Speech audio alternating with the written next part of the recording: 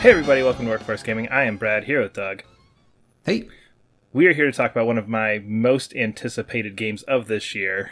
The rare arrival of a giant JRPG, let alone one with clearly a budget, which was cool. Tales of Arise. Yeah, that is true. It's like one of the very last few big budget, even Tales, I think that's probably the biggest budget one, but I just feel like big budget RPGs, there's Final Fantasy and Persona, and like that's about it. Yeah, and I mean Dragon Quest, Once in a Blue Moon. Sure. Yeah. And I think this stacks up fairly comparatively to Dragon Quest, if you're not in the Tales series, but this game's good. Yeah, it seems like this, like Tales fans are going wild for this game, and I know that you've been. This is, I don't know if we actually talked about Tales before, but I know that you're just like a quiet Tales fan. It's one of those things where like I never bothered getting into it up until maybe the last 5 years. I played Zestiria on PS4, which is supposedly like the bad one. Yeah, and I played that on PS4. I was like, oh. So this is just like a JRPG. Like we're not disguising this. We're not trying to make it look cool. We're just saying, hey, you like JRPGs, come play Tales. And that's pretty much what Tales is. If you want to think of the most stereotypical JRPG to a T, it is Tales. And I say that purely out of love for this game and this series. Since then, I've went through, and I guess probably over the last 5 years, I've played, I don't remember the name of the Vita one. I think it's Tales of Hearts or Tales of Graces. Zestiria, Braziria, Tales of Zestiria, Vesperia, yes, thank you. Vesperia, they all have those weird things. And then Arise, I just finished up. Yeah. Arise is head and shoulders above all of them, because all of Tales games have kind of run on the same engine for about the last 10 years, and Arise is on a new one. And it's such a clear bump up that they're putting the effort into this one and going, it almost feels like it's their last ditch. Like, if we're going to keep going with Tales, we need to give it one big shot, throw all our eggs in this basket and see what comes out of it. And Tales of Arise just has that feeling where you're like, this is a big budget game. This is a triple A huge game that is a super niche JRPG. Yeah, I mean, besides like the budget, when you're saying like the budget, is that just graphics, or are they like kind of like blowing up the scale on this game too? The graphics, like the detail of everything, the writing is fantastic. Voice casting is great. Just everything about it feels like that big blockbuster game. The cutscenes are fantastic. They do a lot of, so one of the things that Tales is kind of known for is jumping back and forth between their engine graphics and their anime graphics. They do a lot of just like anime cutscenes kind of thrown in here. And this one, the way that they've done the cutscenes, like you're almost disappointed when you get one of those anime things, because it looks so good and it fits so well into everything. Yeah. That when those anime things pop up, you're like, oh, okay, this is cool, but like it actually looks good in engine for the first time ever. That's fun. Yeah, sure. Because normally you get those, you're like, all right, cool moment. Yep. Ditch the kind of dated looking graphics. Let's get some detail. Let's get these cool anime scenes in here. And it's so, so good. Are those like in-game cutscenes? Are they like well directed, cool in-game cutscenes, or are they? Huh? Oh yeah, for sure. Oh, okay.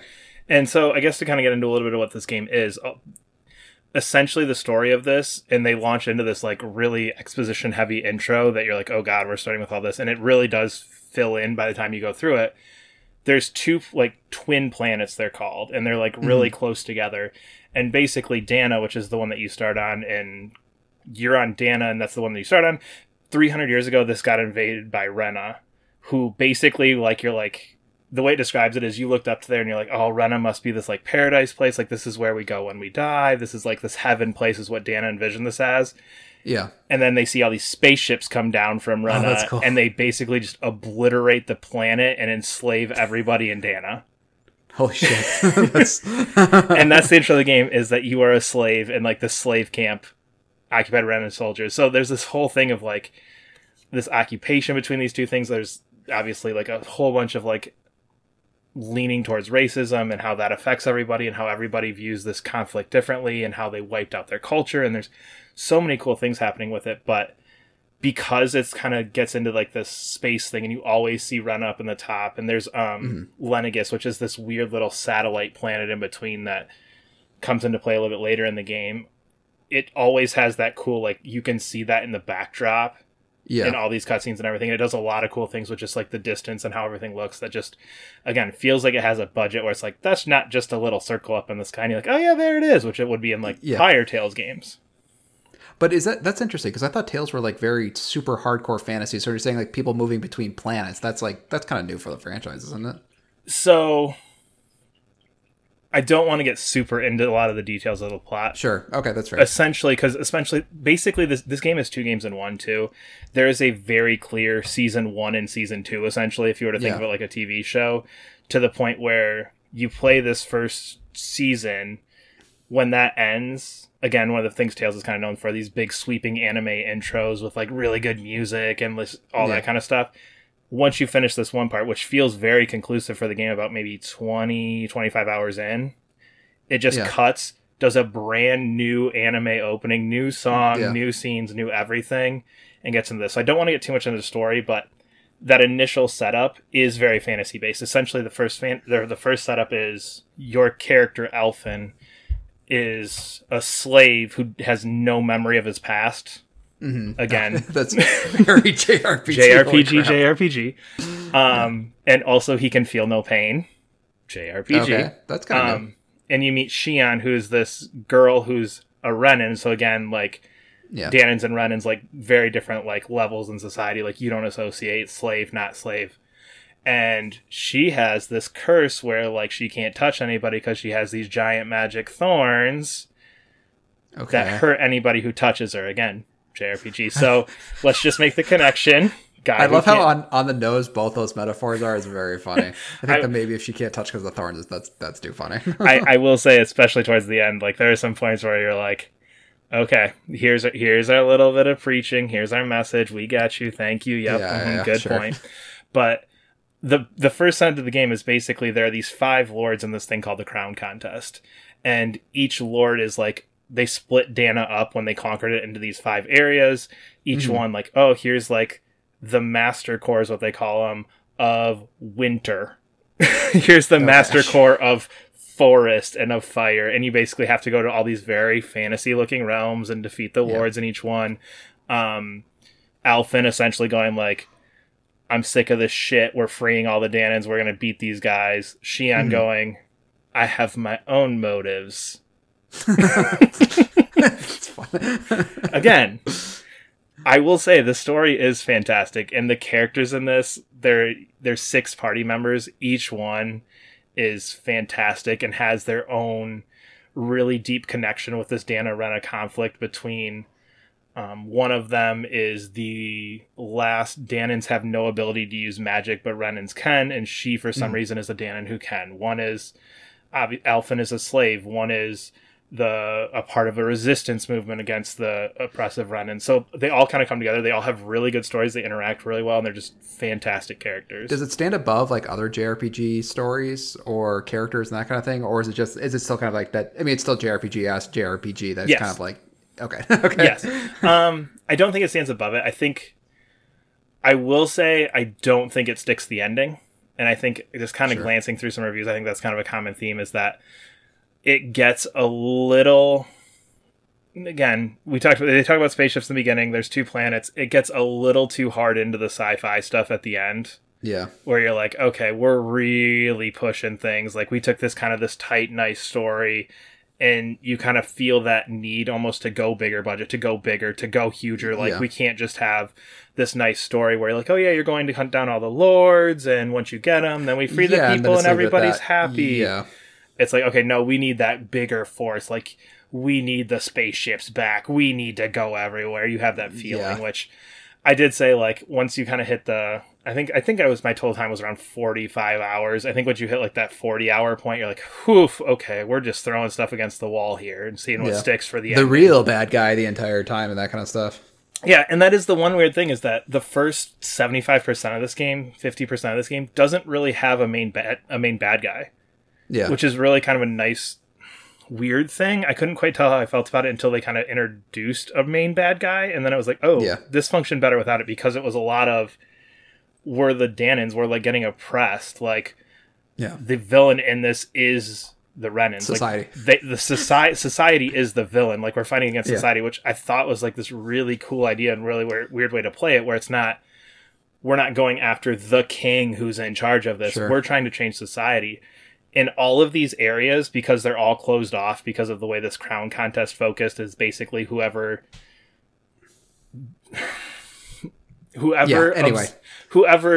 JRPG'd enough JRPG energy out of the people wins the ruler of everything. But the way they went about it is each one was like had a different way of getting that out of there. So like the first one you're fighting is where you're a slave, and it's basically like, just go mine some shit and we're gonna work you to the bone, and as you do that, the energy is gonna leave your body. You go to one where like essentially the way that they do it is, we're going to basically use fear, and everybody's going to be afraid of everybody, so they turn everybody against each other. So you're working in the society where everybody's constantly snitching on each other, turning each other in, and looking behind their back. You go to another one where they're like, let's just be peaceful with each other. Like, yeah, we're better than you, but like, we'll still be cool as long as you're doing stuff. Interesting. So you get kind of these different areas as you go through. And again, it just kind of puts this in perspective of like, no matter how you deal with this upper class, lower class situation, it's still shit. Oh, and you're kind of constantly rebelling against that. And again, once you get to that end of that first season, first chapter, first part, whatever you want to call it, the game shifts to going like, but here's who's in charge of it. Oh, sure. And you're like, but it was just kind of cool. Like, I just kind of like this idea of like liberating these individual places, and it kind of functioned more as an anthology versus a big hulking narrative. Yeah. But the gameplay. I wanted to bring this up because I know you played the demo, and I know your thing was like, just the gameplay, whatever. Yeah. I loved it. I think it's fantastic. It's one of those things where it's deep enough, and it does enough cool things that it keeps you engaged with it. I didn't find it the most difficult game. I also got to the point of no return real quick, just sold every item I had and bought a shit ton of healing items for the last battle. So, there's always that. The Yakuza way of doing stuff. Yeah. Exactly. Yakuza has trained me well. Essentially, it's action combat. Yeah. A lot of it's dodging. I did a lot of dodging. If you're good at dodging, you can pretty much roll through a lot of this game. But you control Alphen, I controlled Alphen, but you can pick any of the characters to control. They have a basic attack. You can assign 3 arts, which are basically like your magic. Each person has their own. And it basically is just run up, hit a bunch of things, use your arts. As you use your arts, you charge a boost gauge, which lets you do some cool things. So each character has their own boost gauge skill, which essentially affects different ones. So Law, whenever an enemy has a shield, if you use his boost gauge, it breaks their shield. Okay. There's another one where whenever an enemy charges at you, she uses her shield to stop them, breaks them, and you got to down and essentially do more damage, like a stamina break in Final Fantasy. The thing I never quite understood about the Tales game is because those characters, they're firing off their skills when you're not controlling them. Yeah. And that was the thing. I always thought the battles were like too chaotic because I didn't quite understand what was going on. Yep. So if you can't control those characters, are you only doing like a fourth of the damage to the boss, and then the other 75% of the damage is by characters out of your control? Do you know what I mean? Yep. Oh, okay. Final Fantasy 12. Final Fantasy 12. So Final Fantasy 12, I feel like, is one of the games that did this really well. Not one of my favorite Final Fantasies, but a lot of it is in the menus setting up like, okay, like you can turn on and off each character's skills. So like, I only want you to be able to use these 4 arts. Oh, okay. Gotcha. Here's my priority for how you do things, like healing first, then this, then this, then this. So there's a lot of like menu setup for your characters that you can do. Oh, okay. That makes me feel a little bit better. Yeah. And a lot of the damage that you'll do will be from those boost arts. You can do team up attacks as you essentially get like stamina breaks on them. As you hit them enough, you get stamina breaks, and you do tag team attacks with them, which work really well. So a lot of it comes into that. It is a lot of like crossing your fingers, hoping the AI does a good job, which depending on who you are, like I think really sits bad with some people where like, had you just cast that healing spell instead of going for another attack, I would have made it through that battle. Yeah. But you didn't. Now we're starting over. So there is some of that. I enjoyed it. Again, if you can dodge, you can get through it pretty easy. Just keep your finger on the dodge roll button, and it works really well. Yeah. No, I was just gonna ask. I was just thinking like when I played the game, it just like looked the world was just very very cool. It looked cool, and then it played cool as well. It seems like the other ones I played. The other one I did play. Maybe it's just maybe I don't know which one I just played. If it was this one just seemed like just so head and above. It is. It's so far above everything else that the series has done. The other thing with combat that's kind of cool that I don't know if I've seen before is your health is managed by CP points, which is its own separate gauge. Yeah. And once you run out of that, you can't do any more healing spells, but that gauge is shared throughout your party. So, like, because your arts recharge as you go, you don't have, like, an MP that you're expending. Yeah. So you go, art. Okay, basic attack a little bit, charge up my arts, run back through them again.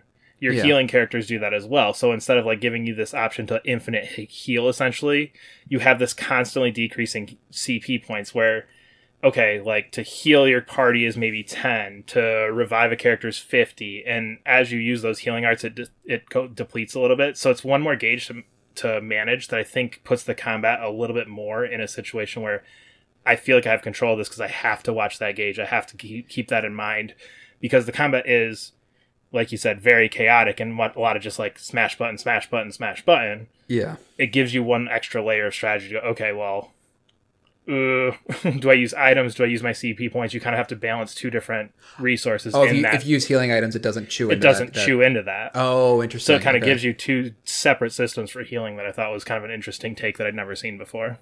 That is kind of cool because most JRPGs, like, you just end up using cure spells by the end. Like, you're like, why do I have all these potions? These exactly. Useless sort of thing. That's kind of fun. Exactly. And then so you obviously get items that heal. You get items that heal CP. You get CP things coming from your character. So there's a lot of different systems at play that I think work really well. Yeah. The game's great. Characters are great. One of the other things I like is it does a lot of I always go back to Final Fantasy X because it's one of my all-time favorite JRPGs. It does a lot of things where the characters aren't cool with each other. Oh, okay. Yeah. Which is one of my most hated things in JRPGs where it's like, you just saved my friend. I'm on your party and we're besties now. Like, yay! Sure. Yeah. There's a lot of restarts as strangers. Yeah. Exactly. Because of this difference between the two societies, there's a lot of, because you get a mix of them in your party, there's a lot of, like, as you go through this, like, these characters going like, oh, like, you're not such an asshole. Like, okay, like, sure, we can do this. And even by the time you get to the end of the game, there's still this, like, clear cut between a few of them where you're like, I still don't think they trust each other, even though we've been in this party, we've done all these things. Like, you can still see that, like, built-in societal hatred of each other in those characters. Yeah, sure. And it manages all that so well, and it does it so well. I really do love this game a lot. Is this your favorite Tales game, or yeah. Is this? Yep. Oh, okay. Yeah. No question. Yeah. I like Vesperia a lot, but I think this one's a little bit better, just in terms of I liked the characters a little bit more. I liked just kind of the feeling of it a bit more. Vesperia has a lot of that anime JRPG kind of like fun like yeah. Oh, sure, yeah. Whereas does it have less of that? Yeah, it's much more of a serious game. Oh, way more serious than I should have annoyed the game. Crap out of me the last Tales game I played. It reminds me more of Brizaria. I can never keep these damn things straight. Tales of Brizaria, yeah. Yeah, the cool Jack 2 version, I think. Yeah, it's a weird middle ground between that, because that one's like, you're eating people and you're a giant monster and all this crazy stuff with Velvet. And this is like, okay, we're not going to go that dark, but we're also not going to be like happy friends on a pirate ship, which Vesperia gets a little bit too much into for me. But for sure the best Tales game. Probably one of my favorite games of the year, and just so good. Cool. In basically everything that it does. But yeah, we are Workforce Gaming. You can follow us on Twitter at Workforce Gaming. Subscribe to us wherever you're listening, and we will see you later. Bye.